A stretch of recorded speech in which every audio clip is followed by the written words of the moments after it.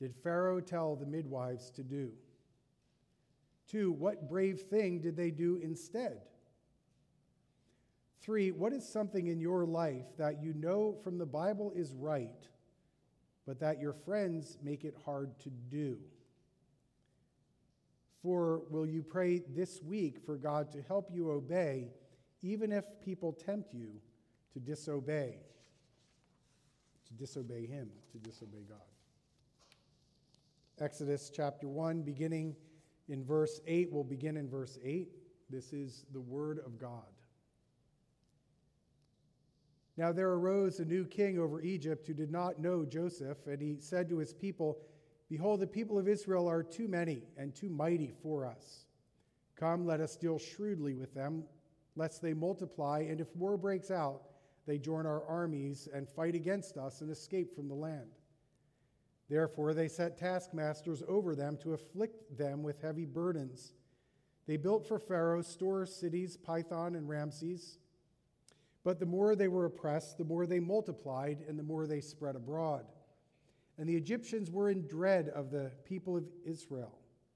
So they ruthlessly made the people of Israel work as slaves and made their lives bitter with hard service in mortar and brick and in all kinds of work in the field. In all their work, they ruthlessly made them work as slaves. Then the king of Egypt said to the Hebrew midwives, one of whom was named Shiphrah and the other Puah, "When you serve as midwife to the Hebrew women and see them on the birth stool, if it is a son, you shall kill him. But if it is a daughter, she shall live." But the midwives feared God and did not do as the king of Egypt commanded them, but let the male children live. So the king of Egypt called the midwives and said to them, "Why have you done this and let the male children live?" The midwives said to Pharaoh, "Because the Hebrew women are not like the Egyptian women, for they are vigorous and give birth before the midwife comes to them." So God dealt well with the midwives, and the people multiplied and grew very strong. And because the midwives feared God, he gave them families. Then Pharaoh commanded all his people, "Every son that is born to the Hebrews you shall cast into the Nile, but you shall let every daughter live." There ends the reading of God's word. Let us pray together. Almighty God, we do thank you for your word. We know that your word is always relevant. Lord, we thank you that you have given us these scriptures to teach us, Lord, to instruct us. We thank you that in this you reveal the way that you work and the way that your people respond to you. Lord, we pray that you would help us to know more of that tonight through the preaching of your word, to know you better and to respond to you appropriately. And so please bless the preaching of your word, and please bless all of us who will hear. Please send your Holy Spirit in a special way. In Jesus' name, amen. Well, last time we learned that Pharaoh could be a very cruel individual. To quench the population of Israel, he forced them into slave labor. The repetitive word there, that he ruthlessly made them work as slaves, gives an indication that it was brutal slavery that included beatings and all kinds of brutal things. He was a cruel tyrant. His first solution was to oppress the people with extreme labor, beatings, and abuse. Tonight we'll see further just how cruel he could be, tonight in a heinous way. I think it's always helpful for us when we read Scripture, especially when it's hard in reading Old Testament Scripture, since it's so far removed in time and in location, that we remember that the Hebrew people are our people, that the nation of Israel is the church, and that they are our spiritual brothers and sisters in the Lord, those who are faithful. And so we enter into the drama and the trauma that the people of Israel are dealing with, that the Hebrew people are dealing with. Well, Pharaoh's not satisfied with his efforts in oppressing the people, so he comes up with solution number 2. Solution number 1 being oppression. Solution number 2, murder. Murder. He takes a desperate measure to kill all the newborn Hebrew babies. It's in a particularly horrific form. It is an afterbirth abortion, better termed infanticide. These babies are being born, and then he wants them to execute them. It's a demonic method. The tactic alone is horrific enough, unimaginable. The way that they would have put these babies to death had it happened would make us shudder, I'm confident. There's more evidence that Pharaoh here is a tool of Satan simply by his approach. I've mentioned before that he stands as an earthly representative of the kingdom of darkness. And here as a tool of Satan, he's a fair representation of the characteristic that Jesus points out, that Satan was a murderer from the beginning. And here, very literally,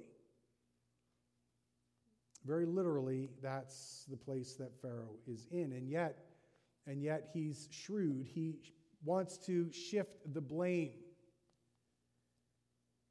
As the case usually is, the devil has dupes to do his dirty work. And he gives a vile assignment to, of all people, the midwives, those who work in birth and labor for the Hebrews, those responsible to deliver new babies to the Hebrews. And he is pressing them to betray their confidence at the most vulnerable point that you can imagine. That moment of childbirth, that is a challenge for sure, but also that moment of joy when they're just about to experience the birth of a newborn baby. Pharaoh is expecting these women to execute these babies.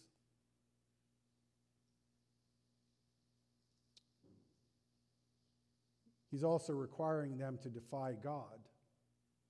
Because in God's people's minds, the sanctity of human life has been instilled. From the very beginning, God's people understood that man was created in the image of God. And so they understood the sanctity of human life. It was almost a given. The Egyptians had a general sense of the sanctity of life too. In a little book called Everyday Life in Ancient Egypt, the author says, the Greeks, accustomed to controlling family size by exposure of infants, marveled at the Egyptian practice of raising all those who were born. So we can expect that such a vile plot would probably have repulsed the general population of Egypt. And so this first tactic is somewhat covert. But when it came to the Hebrews and the threat to his power, Jewish infant lives were worthless fodder for Pharaoh's control. Their lives were meaningless to him. Enter two God-fearing women, Shiphrah and Puah. Not names that you hear very often. Just a couple weeks ago, we had a visitor, and there was a little girl here named Shiphrah. I've not yet heard the name Puah, but they're noble names. They were head nurses over the labor and delivery forces of Israel, and so they were most likely over numerous other midwives, and so they were the ones most responsible for the way things went. They had a biblically informed medical ethic that would have been instilled in their minds because they were God-fearing people. They would have heard about the horror by oral tradition, the horror of the first murder. As soon as man was kicked out of the garden, Cain kills his brother Abel in cold blood. And that was an absolutely horrific thing that should rattle all of us. It was the birth of all murders that follow. The idea of death itself is horrific, But then the idea of innocent human lives being annihilated is all the more repulsive and disturbing, especially when done by violent hands. And so when it comes to Pharaoh's decree, their fear of God, the women's fear of God, overrides Pharaoh's decree. They could not obey him. Reminds us of that apostolic phrase, we must obey God. They're clearly driven by their fear of God. Because of their fear of God, they understood the sanctity of human life. They may have been beautiful and splendid women. People say that their names, Shiphrah, beautiful, and Puah, splendid. There are different takes on that. But if their names really meant beautiful and splendid, they certainly are that. But more importantly, they were God-fearing women who were very wise.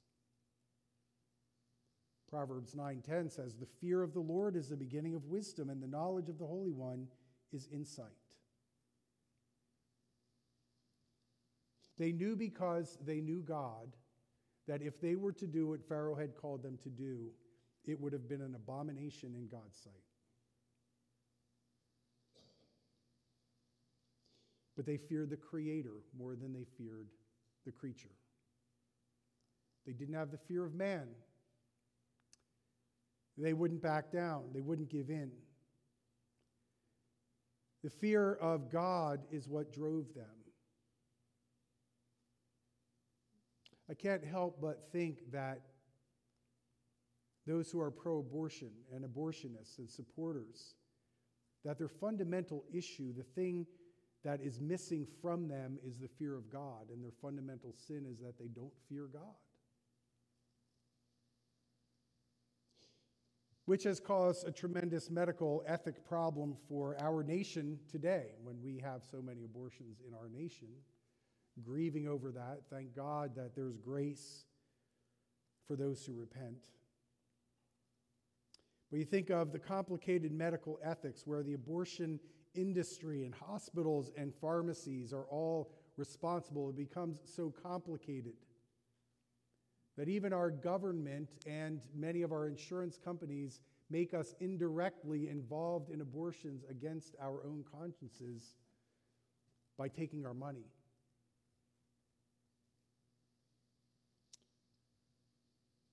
What to do? Nurses, pharmacists, what to do?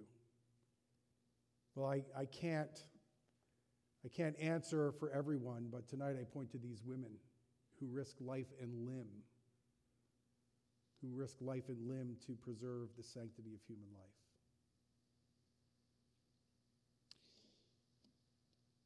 Well, they tell Pharaoh something. When he challenges them, they tell him that the babies are just coming too fast. We can't quite handle this. And everybody wants to get hung up on the question is, did they lie? Did these godly women lie? And you can easily get into all these circular, never-ending debates full of speculation. Some will give an adamant, yes, they absolutely lied. Some will say, no, they didn't lie. Some will say, I don't know. And others will say, it's complicated. It's complicated. I'm not sure I know what the answer is. Here's the one I like. They told a lie so big that no one could believe it. So there was no deceiving involved at all.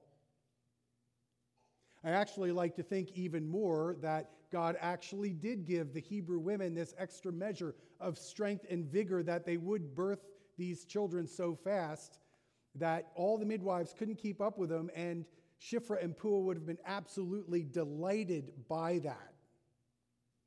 But here's the bottom line to cut through all that debate and all those questions. The bottom line is they did what was right in the eyes of God, period.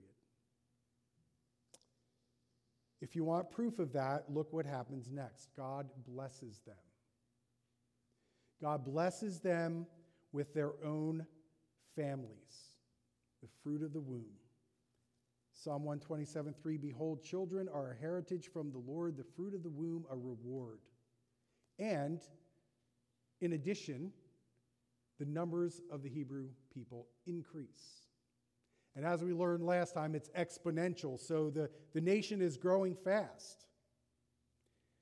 Well, Pharaoh either fell for it because he's naive, or he's frustrated because he knows his hands are tied and he can't stop the birth of all these Hebrew baby boys. Whatever the case is, he was not done.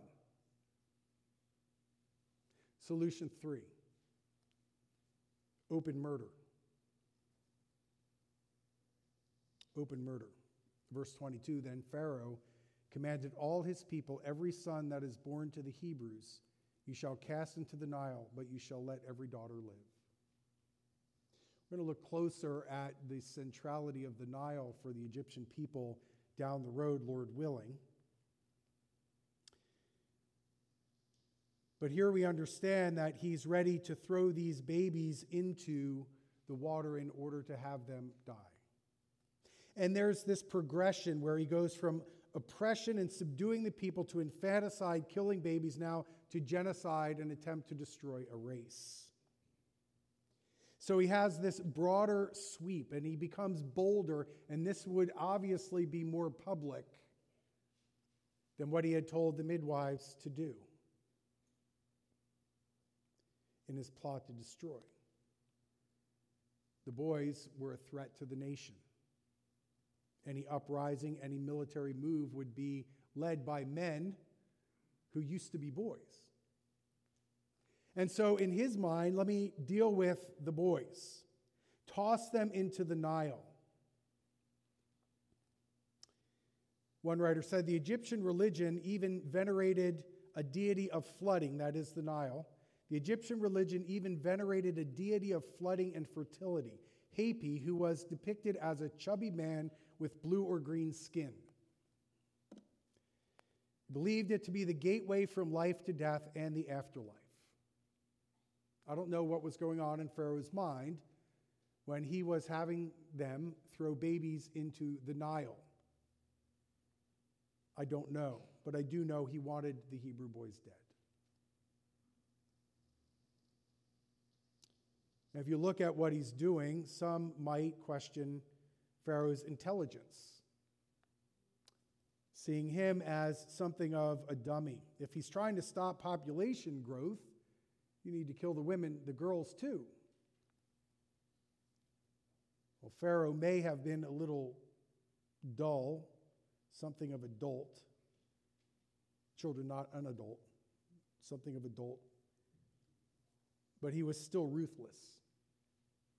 And he had a plan. And behind that plan was darkness. He is fully guilty himself, but he's a dupe of the devil. His tactic is familiar. Jump ahead in your Bibles to Matthew chapter 2. And you'll see some connections here. You'll see one very clear connection with tonight, with our passage tonight. Beginning in verse 13.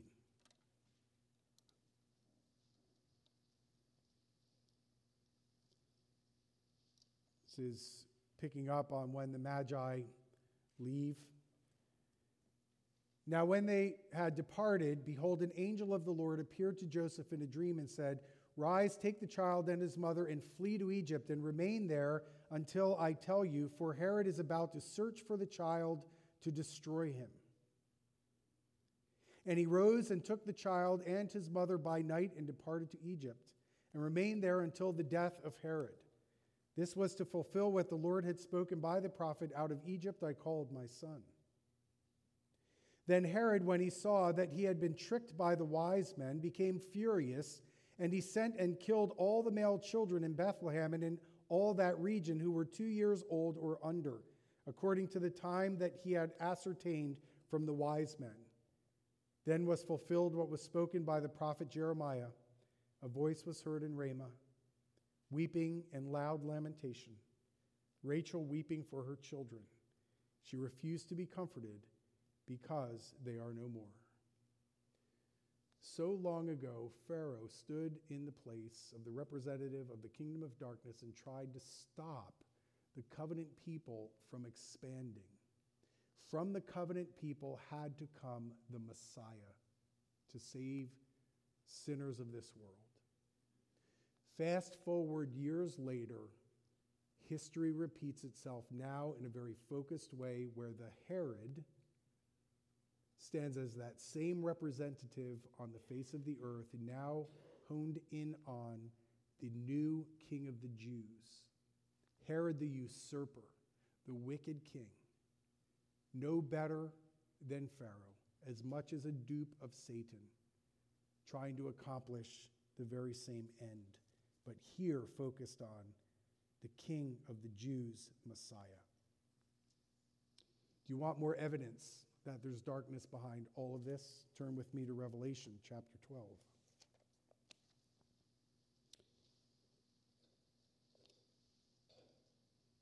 And because I want to close by reading this, think of the covenant people of God as the woman. Think of Satan as the dragon, and you will be able to understand who the child is without any explanation. Revelation chapter 12, beginning in verse 1. And a great sign appeared in heaven, a woman clothed with the sun, with the moon under her feet, and on her head a crown of 12 stars. She was pregnant and crying out in birth pains and the agony of giving birth. And another sign appeared in heaven. Behold, a great red dragon with 7 heads and 10 horns, and on his head 7 diadems. His tail swept down a third of the stars of heaven and cast them to the earth. And the dragon stood before the woman who was about to give birth, so that when she bore her child, he might devour it.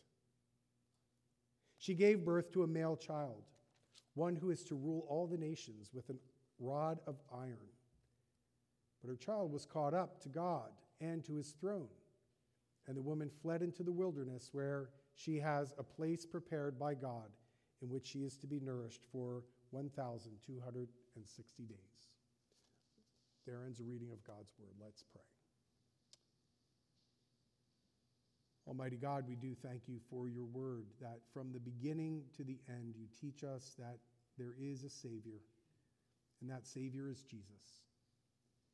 Thank you for the fact that your sovereignty, your divine providence, preserved the line of the one who would crush the serpent's head from the very beginning down to the very time of the birth of Christ. Lord, we thank you so much that you had us in mind with your sovereign plan and your divine providence. And to think that the birth of the Savior Jesus was born out of your love for us, sinners like us, amazes us. Lord, we thank you. We know that that very Savior, our Lord Jesus, still had to die. But that was part of your perfect plan as well, so that he might bear our sins, bear the wrath we deserve, dealing with our sin, dealing with Satan, and dealing with death itself. But death could not hold him. And we rejoice in the fact that he rose on the third day and that he is ascended even now to the right hand of glory. And we look for and long for his coming. And it's in his name that we pray. Amen.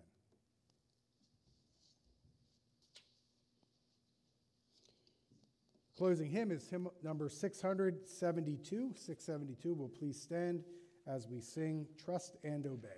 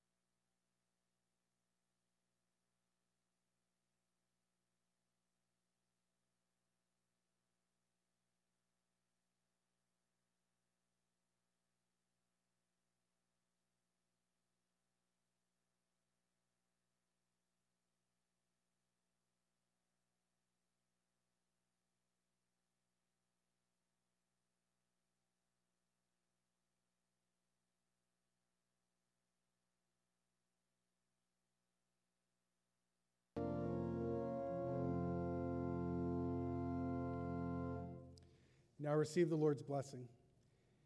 Now may the God of peace, who brought again from the dead our Lord Jesus, the great shepherd of the sheep, by the blood of the eternal covenant, equip you with everything good that you may do his will, working in us that which is pleasing in his sight, through Jesus Christ, to whom be glory forever and ever. Amen.